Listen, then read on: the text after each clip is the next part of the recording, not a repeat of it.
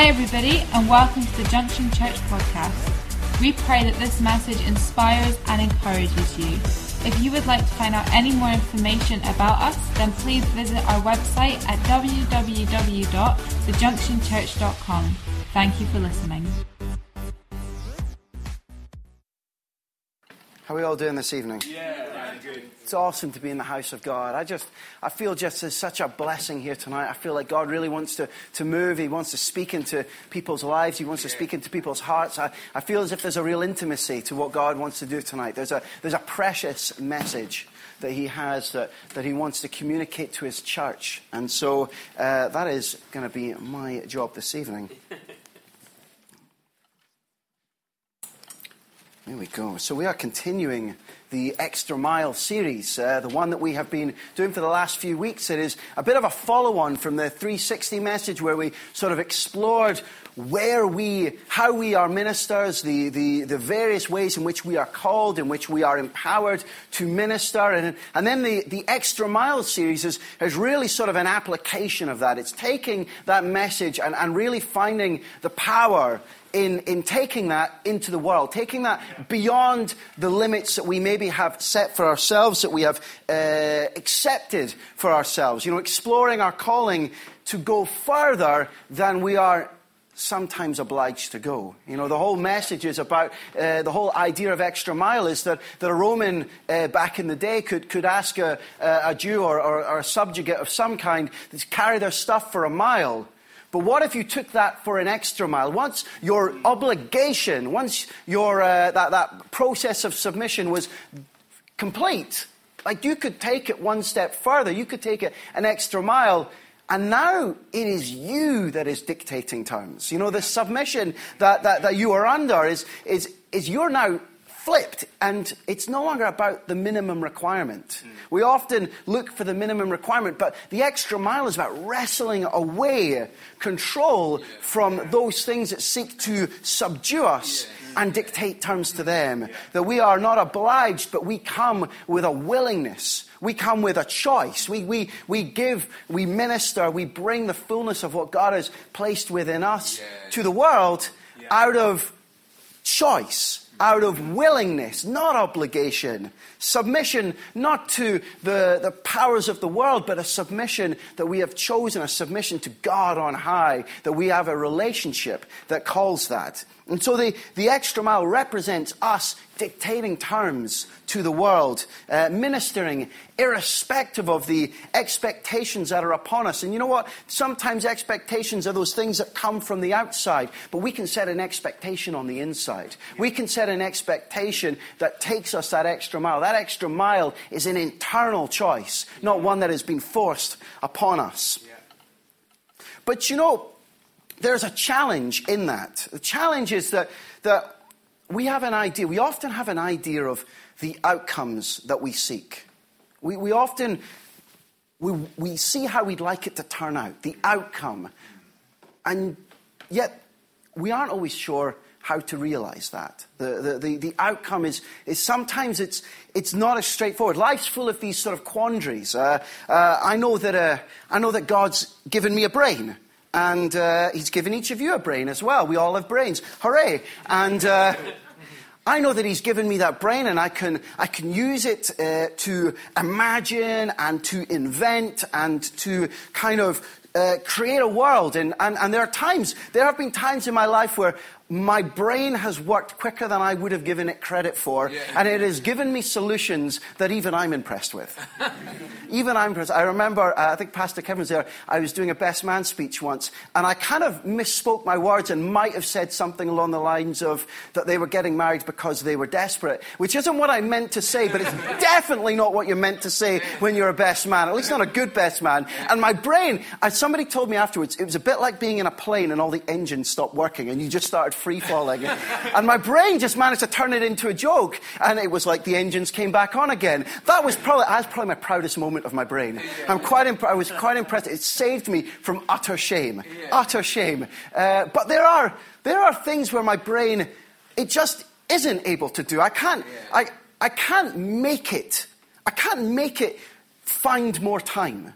The time that I have, I can only use my brain to better steward that time, but I can't get it to create more time. Yeah. I would love it to, but I can't. I can't make it generate new ideas that would sort of create revenue streams for me. Just brand new, completely innovative revenue streams. I can only make it better steward the funds that I have, better organize them, optimize them. I can only do that. I can't seem to be able to come up with that grand idea that's going to make me a millionaire. I can't make it solve the personality flaws that I have that prevent me from being the great friend and father and husband that I feel that I could be. I can only make it manage those problems and hope that as few people as possible notice them. That's all I can make it do. I remember one time, I remember thinking, if I concentrate hard enough, if I just concentrate and make my brain, I am absolutely sure that I can understand Norwegian. I was sitting on a boat and there were all these Norwegians and I was like the only Brit, and they were having the main conversations in English because they were being polite, but they were having the side conversations, which are the really important ones, really, in Norwegian. I just thought, if I concentrate hard enough, if I just focus in on the words really, really, really hard, then my brain will unlock it. I'll see it crack, and I'll be able to open it, and the whole sort of knowledge and understanding of Norwegian will suddenly become clear to me. I'll be able to find this basic framework, and I couldn't. I couldn't. As much as I tried, as much as I paid attention, I just couldn't make my brain do the outcome that I wanted it to. And that's the frustrating thing with that, is that we have these outcomes that we want to see, and yet it's the path to get there that is the frustrating bit. It's the bit that's vague. It's the bit that doesn't come into focus, that remains distant. It's the complicated bit. It's the bit that's complicated. We all have those complications where we see the outcome, see what we want to do, see what we aspire to be, but the path to get there from where we are is the complicated bit. Mm-hmm. You know, we want to take that which we have, that which we possess, and make it enough to satisfy. And the thing is, it's like an equation that doesn't work. We take the sum of ourselves, and yet when you add all those bits up, the outcome, there's still like a deficit. You know what I mean? Like this, it's like it doesn't quite add up to everything that we need in order to see the outcome that we desire. Pastor Kevin's mentioned on a number of times this riddle that Pastor Dave Gilpin will say to himself, like in moments of sort of meditation or just before he's going to go to sleep. 1,000 balls fall out of a truck. How do I catch the balls? 1,000 balls fall out of a truck. How do I catch the balls? You can't. Like, that's the riddle, but that's the thing. He knows the answer to the riddle, but he keeps saying it because it's a riddle. It's like a lesson. It shines a light on the limitations that we have. You know, that which we possess is that which we are, the capacity that we naturally have. It's often not enough for what we desire to see. You cannot catch 1,000 balls on yourself, but it doesn't stop you thinking about it. Whatever your 1,000 balls might be, whatever your outcome that you desire is, we still find ourselves focusing on it, and yet it just makes the deficit upon the inside so much more obvious. And yet, while you sit there and I stand here, we know that God has given us a new equation.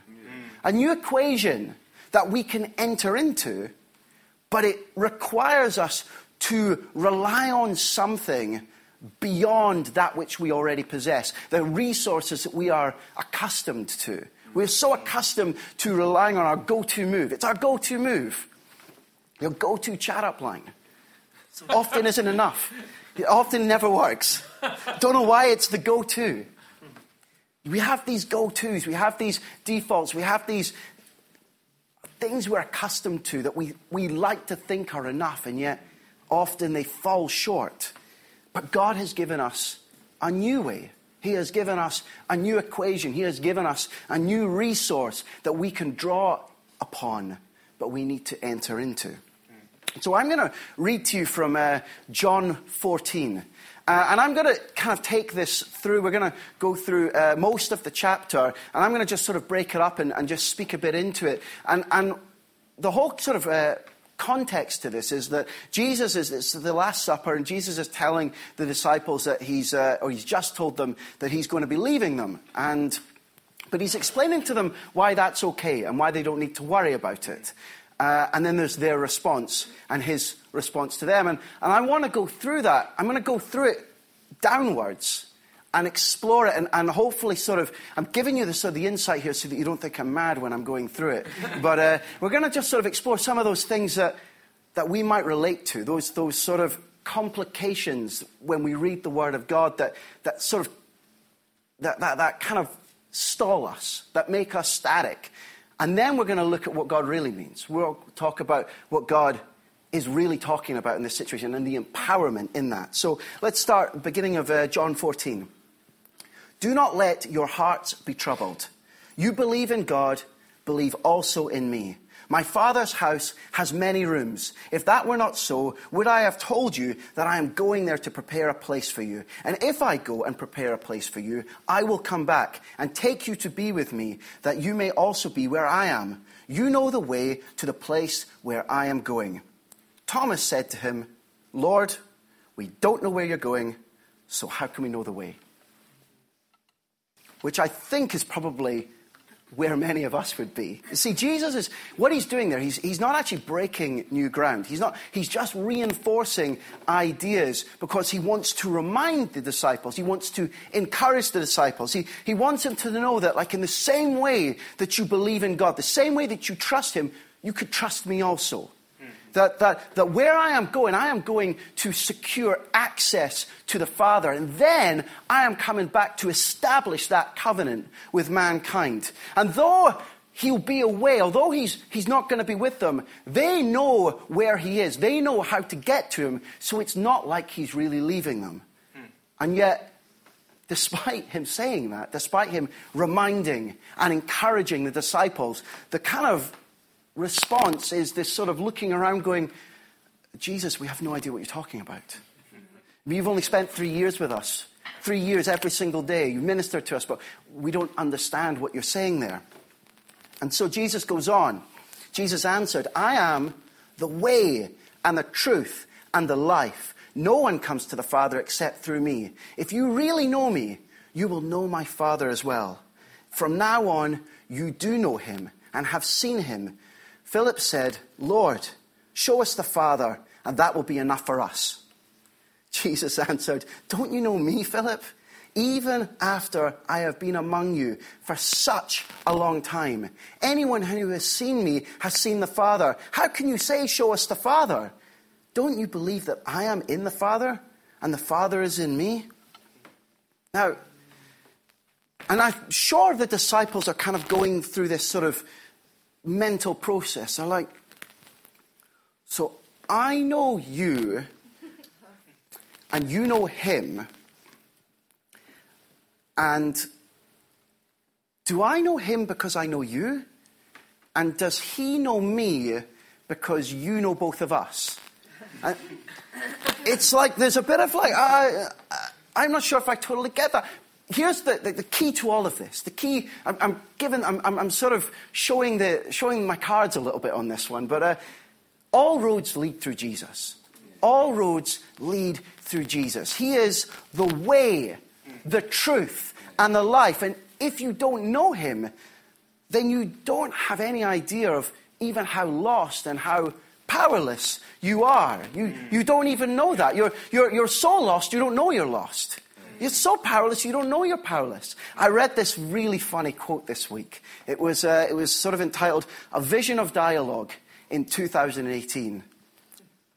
Agree with me, or you are a deluded fool.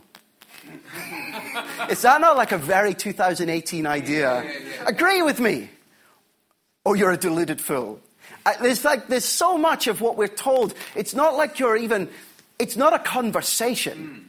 it's sort of a bombardment of ideas. And we are bombarded with solutions. Solutions are not in short supply. There are solutions everywhere to all of the problems in our lives. But I don't know if you've ever noticed the solutions that I hear, the worldly wisdom that I hear, it often requires like this, when you really dig down into it, when you really get down into the nitty-gritty of life-changing, altering reinvention, it often requires this real sort of intestinal fortitude. Like you have to have this like discipline, this cast iron discipline in order to make that thing happen. There's as much as it might be sort of flowery and have all this sort of nice soft stuff on the outside, ultimately change under that scenario comes from you just have to get on with it. You just have to have a greater capacity than you probably have, which is why often it doesn't work. In fact, I think it's often why they turn into these kind of pyramid schemes in a sense. So you have the people at the top who sort of champion these ideas, and then there's sort of the various levels of disciples underneath them that all sit under their sort of false god. And it's a pyramid scheme. You pay your money and you give it a shot, and the people at the bottom go, well, that was a waste of money. That was a waste of time. Nothing's actually changed, but a pyramid has been built. It's complicated. It gets complicated. It gets so complicated, you just give up. It's like often we're like a tire with a leaky valve. The world is telling us you need to keep the pressure up. You need to push the pressure, and you need to fill yourself with this, and this. But you just can't carry it all. You don't have the internal discipline, the internal power and capacity to be able to carry that weight. And so the journey stalls. The journey cannot go any further. The tire cannot carry the weight, and it just releases the pressure. Yeah. But all roads lead through Jesus. Let's continue. The words I say to you, I do not speak on my own authority. Rather, it is the Father living in me who is doing his work. Believe me when I say that I am in the Father and the Father is in me. Or at least believe on the evidence of the works themselves. Very truly, I tell you, whoever believes in me will do the works I have been doing. And they will do even greater things than these, because I am going to the Father. So now it's coming back to works. Is this about works? Is that what Jesus is talking about here? Is this all about the works? These are Jesus' works, but they came from the Father. But now I'm going to be doing them, but I'm not going to be doing my own works. I'm going to be doing the Father's works, who Jesus is with, but I don't know where, but I should. And you're like, oh, I'm confused again. I don't understand. I thought there was simpler than this. I thought that I didn't think it was meant to be that complicated. I didn't think it was all about works. And, you know, when we look at it like that, and we have you ever noticed when you find yourself doing all the jobs, it might be in a workplace, it might be at home or something like that, and you feel like everyone has sort of passed the buck onto you and you're doing everyone else's jobs, you kind of approach it like it's everybody else's jobs. You approach it like it's somebody else's work, like you're being kind of landed with it. And there becomes this sort of narrative of doubt. It no longer becomes a faith action. Your faith is undermined by this doubt. Was this meant to be me? Is this what it was all about? And you pass the buck a little bit. You look to pass the buck. To continue, and I will do whatever you ask in my name, so that the Father may be glorified in the Son. You may ask me for anything in my name, and I will do it. If you love me, keep my commands, and I will ask the Father, and he will give you another advocate to help you and be with you forever, the Spirit of truth. So now you're kind of thinking, well, now we're getting somewhere. Now I've got something I can work with here. It's like, if I love him, we show it by following the commands. And if we do that, then we will receive the Holy Spirit and he will do all the stuff that we need done. And that seems like an equation that works, right? That seems like... So I do all the things, I tick all the boxes, I do A, B, C, and D, and then the Holy Spirit will come. I'll have earned enough points to get the Holy Spirit. And then the Holy Spirit will multiply what I've done, and that will be enough, right? That seems like an equation that humans can work with. That we follow the commands, and if we follow the commands, we get the outcome. But hang on. It's complicated again because I was never able to do the commands in the first place. In fact, my inability to fill the commands was why I was here in the first place. Jesus, this is why I came to you in the first place, because the commands were too much in the first place. How can I be back here? How can it be all about the commands again? And we find ourselves grappling with this. Which is it that came first again? Is it obedience or grace? Obedience or grace? Am I supposed to be obedient and then it's grace? That doesn't sound right. That doesn't work right. Is it all about the commands again? I remember just before I got saved, in the spring before I got saved in the summer, and I sort of decided that life wasn't that great anymore. It certainly wasn't what it had been cracked up to be, not living with God. And so I thought I would go for like Christian light, diet Christian, which was sort of like trying to be a Christian without going to church or really doing anything, but at the same time asking God for stuff. That seemed like a lot of lip service. There was a lot of lip service and a lot of monologuing to God, monologuing about the things that I needed. But I was trying to right the ship, and I would sort of pay lip service to these commands, and I would pray out of obligation, and I recognized the fruits of the Spirit, and I was like, I hope I could definitely do with a bit of that. I'll tick that box. I'll have some joy because I'm in desperate need of that. Peace would be a good one. I'm not sure about the rest. And so I'll have those ones, and I was trying to sort of earn my way. It seems silly. I know it does seem silly, but I think we've all been through a little bit of Christian mathematics, a bit of commands equals but it doesn't equal anything. It doesn't equal anything. But we are grappling with this, and I found in my life that just as I tried to do this, nothing got better, and in fact, everything got worse. It wasn't like I would have probably taken like a 50% improvement. I'd have settled for that. That would have kept me happy. I think I had like a 200% loss. I became like, it was like worse than before. I was like, God, what's happening? But it was obvious. It was like, well, you're not doing anything for me. You're trying to earn points. You're trying to fulfill some sort of equation that you have in your head. You are being crushed. You are fractured under the pressure of conflicting agendas. The agenda of trying to fulfill the criteria and the agenda of what I really wanted to be doing. My intention being what I actually did, what I actually was about. That's what my actual intention was. To continue.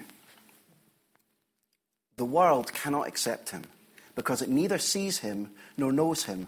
But you know him, for he lives with you and will be in you. I will not leave you as orphans. I will come to you. Before long, the world will not see me anymore, but you will see me. Because I live, you also will live. On that day, you will realize that I am in my Father, and you are in me, and I am in you. If I wasn't confused already, I am now. Whoever has my commands and keeps them is the one who loves me. The one who loves me will be loved by my Father, and I too will love them and show myself to them. I think in our humanity, we're left at the end of that going, so hang on. Is all of the love on offer here? All the love in this verse, all the love in this equation contingent upon me fulfilling commands that my inability to do in the first place was why I was here? I just don't think that can be right. It doesn't add up. My capacity doesn't add up to that equation. So maybe it's not about equations anymore. Maybe it's nothing to do with equations. So how about the idea that as humans, we often complicate the Word of God. We contort it. We bend it. It can't be bent. You might have noticed that. It can't be bent. As much as we try, we're the ones that end up bending. We're the that end up breaking. We try and sort of labor it into this caricature of God's heart, but it's not representative of him. Pastor Kevin put it really well this morning. He talked about the striving for moral and theological standards. The moral and theological standards that we strive for, that we labor for. But they don't earn anything. And so, from this perspective, what God is saying is complicated, so convoluted, almost contrived, and yet, this is the turning point. And yet, through another lens, it's just so simple. It's so simple. Let me read to you from Matthew 22, verse 37. Jesus replied, "Love the Lord your God with all your heart and with all your soul and with all your mind. This is the first and greatest commandment." So we'll just stop there for a second. So whatever we believe, whatever we think, whatever we understand, know this. That is ground zero. That is the foundation. That is the basis on everything. First and greatest. Just love God. Love God. Love God. And that's the starting point. That's where it begins. Not what can you do, what can't you do, what can you stop yourself from doing. Love God. Just love God. With what? With all your heart, with all your soul, with all your mind. And the second is like it. The second is like it. So if you can do the first one, rest assured, the second one is just like it. It's not that much different. Love your neighbor as yourself. All the law and the prophets hang on these two commandments. On these two commandments. Love God and love your neighbor. If you want to show love to Jesus, then you love God. That's 1 + 1. If we want to get mathematical still, that's easy. That's simple. That is not complicated. The second thing, love people. How? Well, love them in the same way that you hope that God loves you. The way that God loves you, well, that's how you love people. The way that you want to be loved, the way that you need to be loved, that's how we love other people. It's so simple because actually the way it looks, it's not an equation, it's a picture. The picture is that of a family. We are the child. We are the sons and we are the daughters. God is the father and everybody else around us, whether they're in church or whether they're not in church, is our brother and our sister. Everyone is family. It's a family, and because it's family, and you see it through that prism of family, from that perspective of family, there could not be anything simpler. It is not complicated. We love the lost. You're not lost. They're lost. You have a family, and so do they. They just don't know it because they don't know that Jesus is the way, the truth, and the life, and they don't know how lost and how powerless that they are, but you do. Not to lord it over them, because you are able to guide the way. You are able to bring a message of love, a message of family, a message of acceptance and inclusion and belonging to those who do not know it. We show God love by spending time with him, with having communications and intimacy with him.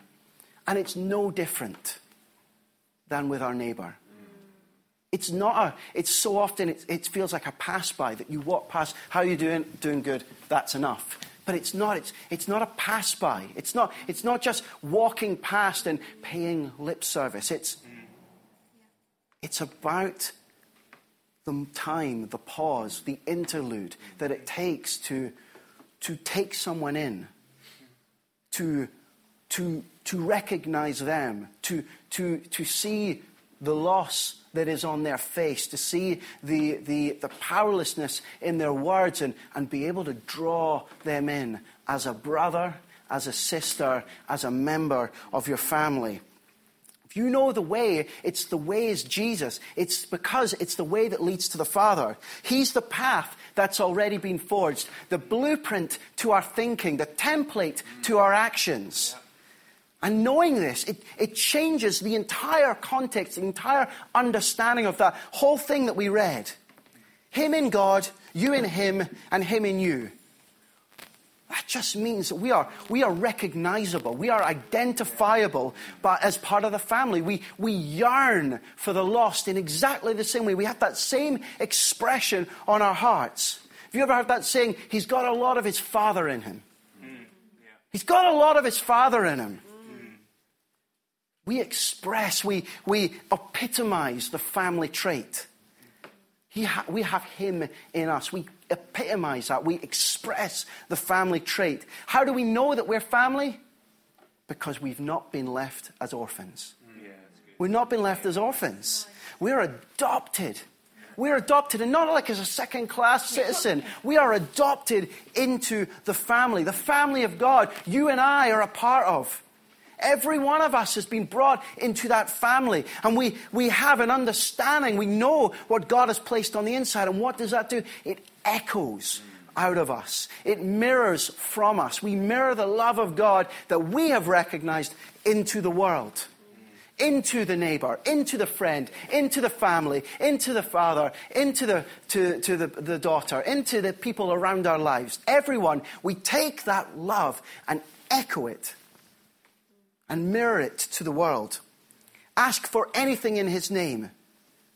It's integrated into this whole purpose born of a family perspective. Anything required to attest to his family, to bring glory to his family, to bring understanding of his family, to bring understanding of God, then we have an advocate in the Holy Spirit whom is bound in that common purpose. We have that common purpose. And it's a simple purpose, a purpose that is supported by him. He is our encourager, our helper. He is the presence that we require to uphold and channel the passion on the inside. We find ourselves, we are nourished on the fruits of the Spirit. The fruits of the Spirit nourish us that we can fulfill the calling upon our lives. All the Father's glory. All for the Father's glory. This is the cool thing. The family is his glory. It's his most treasured vessel that he pours himself into. We are his glory. We are his family. He pours himself into us that we would reflect it into the world. If we believe in Jesus, we believe in what he's doing. That mankind is his greatest love, and it is our devotion also. We carry that. His works become our works because we want the same thing. So often we get caught up in the headline miracles, and Jesus' headline miracles, raising people from the dead, and all the amazingness, and we account that to greatness. But greatness is souls redeemed. Yeah. Greatness is souls redeemed. God empowers us at times. He anoints us to see miracles, to see healing. That is amazing. But that is the grace of God. That is his power and his virtue poured out to mankind. It's not ours. It's not our place to decide where and when. It is our place to respond. But know this, that heaven rejoices. Can you imagine heaven rejoicing? It must be a sight beyond sights. And it rejoices over one sinner who returns home. That is greatness right there. Don't get it back to front. Greatness is a sinner returned home. And God's house has many rooms. And there is a place there for anyone who believes. To know God is to enter into a relationship with him. It's so simple. It's so simple because Jesus afforded us the access. That's why it's so simple. All roads lead through Jesus. It is so simple because he made a way. He built a bridge that we can come, and now we know the way. He is the way. A simple way that he made for us. Can I get someone to Play Twinkle Twinkle on the laptop. Thank you, Andy. Or whatever you want to play. He is with us. Can we all stand, actually?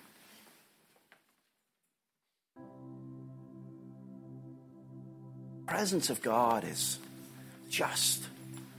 it is transformative.